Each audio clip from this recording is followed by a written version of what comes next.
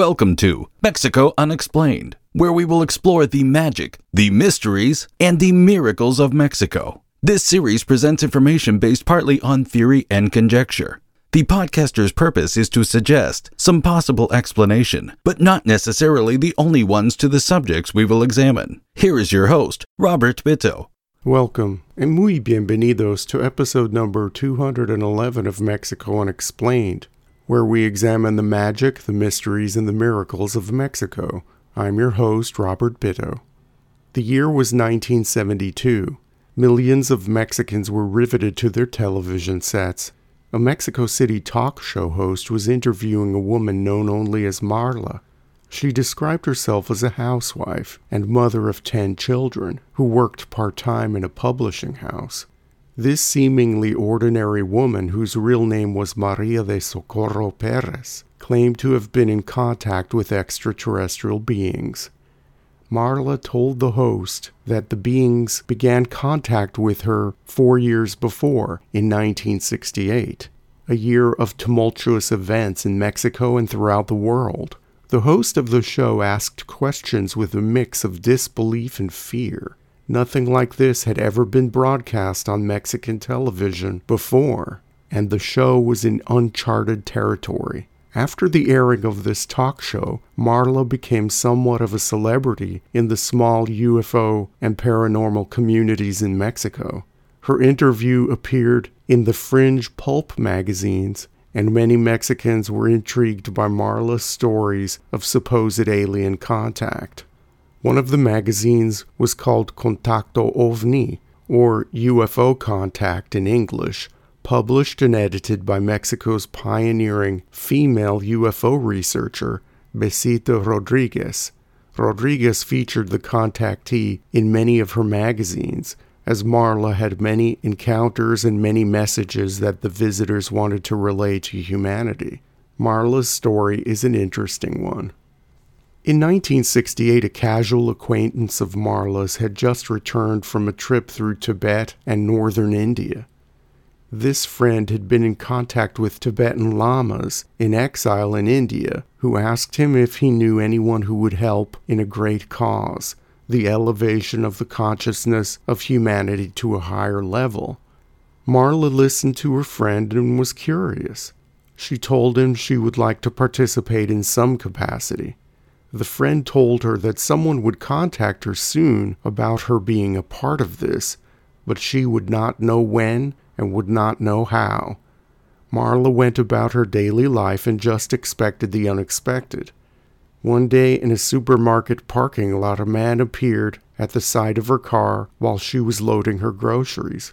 In an article in Contactee, Marla described the man as being well-dressed in contemporary clothing. He was Caucasian in appearance, having short-cropped blonde hair and grayish-blue eyes, and had a muscular build. When he spoke to her, his Spanish was flawless and his accent was pure Mexican. She knew at once that this was the meeting she was destined to have. She asked the strange blonde man where he was from, because even though he looked like a gringo, his Spanish was perfect. The man avoided the question somewhat at first, but then told Marla that he wasn't from planet Earth. In subsequent interviews, Marla would say that she thought the man was from either Venus or Mars. That might seem strange today, but back in the 1950s and 1960s, many people believed that these planets had human-like civilizations on them and routinely sent visitors to Earth. The man's name was Amris. He told Marla that she was one of 8 contactees selected throughout the world, part of the first wave of intense, thoroughly planned contact between extraterrestrials and common humans. Throughout the 1970s, this number would grow in excess of 15,000. In that supermarket parking lot, Amris got into Marla's car and started talking to her about highly advanced scientific subjects like genetics and astrophysics. In his discussion of astronomy, Amris told Marla that there were 12 and not 9 planets in the solar system. He explained to her that this would be the first of many meetings, and he would be the first of many visitors. Before leaving Marla, Amris gave her a homework assignment of sorts. She was to visit sites of religious and spiritual significance throughout Mexico to unlock her mind and to prepare her to be on a more energetic spiritual level. These sites included not only important Catholic shrines, but sacred places that were holy to modern indigenous people and those of the pre-Hispanic civilizations. When Ambris exited Marla's car, she felt a bit overwhelmed, but went home and wrote down everything her contact told her. It all filled several notebooks. According to the Mexican UFO press in the 1970s, Marla also met with 3 other beings by the names of Ramkar, Kutumi, and Kardem. She told of an encounter with one named Ramkar in great detail in an article in an obscure Mexican magazine called Otros Planetas, or Other Planets in English. Here she described her visitor Ramkar as looking very Eastern European, like someone from Poland or Russia. He had very pale skin, green eyes, a roundish face, blonde hair, and a lean muscular body looking about 35 years old. He was wearing a one-piece bodysuit when he appeared outside her home. Again, this person spoke perfect Mexican Spanish. Ramkar wanted to impart to Marla medical knowledge and gave her some sort of device in the shape of a short metal rod. He told her that the best description he could give her for this metallic stick was that it was a tool for healing. It could diagnose and treat any illness. Marla would keep this piece of technology until the late 1970s, when she would give it to one of her followers who would eventually take it to the United States. By the mid-1970s, Marla had many hundreds of followers who were on board with her to help humanity get to its next level of consciousness. In the back pages of those pulp Mexican UFO and paranormal magazines, Marla sold cassette tapes and pamphlets to those who were interested in helping in her grand mission.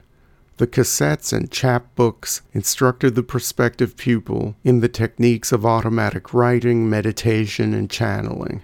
Marla would also give workshops in private homes in some of the wealthiest neighborhoods in Mexico City.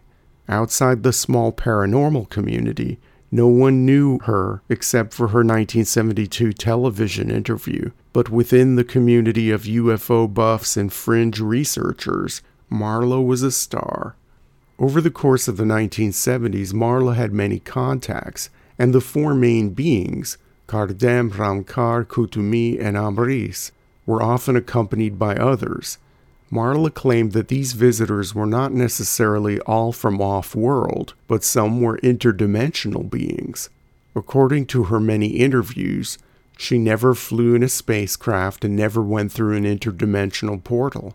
Through her hundreds of meetings, Marla relayed the messages of the visitors to her followers, the press, and anyone who would listen. The main message of Marla's contacts had to do with the need for humanity to better itself. The visitors were worried that not only would humans destroy their own world, but they would spread their destruction to other parts of the galaxy. The off-world beings who spoke to Marla told her that they had had experience with races like humans in their own recent past, and they were greatly harmed. They did not want to face the same threat from a future human race, so they thought it prudent to intervene at this time. The contact phenomena was to soften up humans and to elevate the consciousness of humanity away from things like war, poverty, and environmental degradation. Marla also maintained that Mexico was specially chosen as a site for initial contact because the country has a very long history of complex civilizations that were in touch with various supernatural forces and experienced higher levels of consciousness for thousands of years. It was in Mexico's ancestral memory and the fact that the very DNA of Mexicans was more plugged in or receptive to other realms or multidimensional realities that Mexico was one of the first places chosen. Mexico is also a place with many interdimensional portals and thin spots where dimensions and realities can be somewhat porous. There were other contactees in Mexico in the 1970s who did not make themselves known publicly and did the work needed to be done, but in secret. Marla became the most famous of all those chosen and served as a repository of vast amounts of knowledge. In one article in a magazine from 1978, the author described a scene in which Marla attended a conference of university physicists and gave a presentation on quantum physics that was levels above what this ordinary woman could have learned on her own. The same thing happened when she spoke to doctors about what she had learned from her contacts about what she called electromagnetic healing. The medical device given to Marla by Ramkar supposedly had several patents that were eventually developed from it. She gave this piece of advanced technology to one of her followers. This person eventually got a job with NASA, and that is how the device made it to the United States. After 1980, nothing more was mentioned about this short metal rod that had special medical powers. Marla stopped giving interviews in the 1980s and made few public appearances in that decade. Many modern Mexican podcasters and UFO bloggers have tried to get her to do interviews here in the internet age, but Marla is now in her late 80s and lives a private and quiet life in either Guadalajara or Mexico City. Information is conflicting. What is Marla's legacy? Is her story even believable? Is there some truth to what she experienced with the rest filled in and exaggerated by the sensational Mexican UFO press? Many critics call Marla an outright fraud, a flim-flam artist who made money from selling tapes and by conducting elite workshops in the homes of wealthy believers. These critics contend that she never produced a shred of physical evidence for any of her contacts, not a photograph, not even a simple artifact from another planet or dimension. Defenders would counter that the message is what's important, and there is no need to present any physical evidence as long as the talking points are true. Other critics see Marla as the object of an elaborate hoax rather than playing the role of the hoaxer. The description of the visitors seems strange and has been seen before in Mexico. In the UFO case at the Santa Lucia Air Force Base, the supposed aliens fit Marla's description to a T: light-haired, physically fit, young male Caucasians. For more information about that UFO incident, please see Mexico Unexplained, episode number 171. Some allege that Marla's encounters, along with the entire UFO contact or abduction phenomenon, are elaborate hoaxes put on by the intelligence agencies of the main world powers. At the time of Marla's experiences, in the midst of the Cold War, those main powers would have been the United States and the Soviet Union. The perfect Mexican Spanish aside, the visitors were very gringo, and even the supposed alien named Ramkar was described as looking very Eastern European. Was he really an operative from behind the Iron Curtain, participating in an elaborate psychological operation? If this were the case, Marla herself may not have even been aware of such an elaborate trick being played on her and the thousands of others. If Marla does know the truth, she isn't talking. Thank you once again for listening to another episode of Mexico Unexplained. Remember to like and subscribe to us on YouTube and follow us on Twitter. Tell your friends by sharing these shows with others. Please go to our website, MexicoUnexplained.com, for references, illustrations, and for free access to transcripts of past shows. Please visit Amazon.com to purchase the books Mexico Unexplained and Mexican Monsters, to get hard copies of The Magic, the Mysteries, and the Miracles of Mexico. We appreciate your kind attention once again. Till next time, thank you and gracias. Thank you for listening to another episode of Mexico Unexplained with host Robert Bitto. For show summary, relevant links and commentary, please check out our website at mexicounexplained.com. Like us on Facebook and be a part of the conversation. Adios and hasta la vista.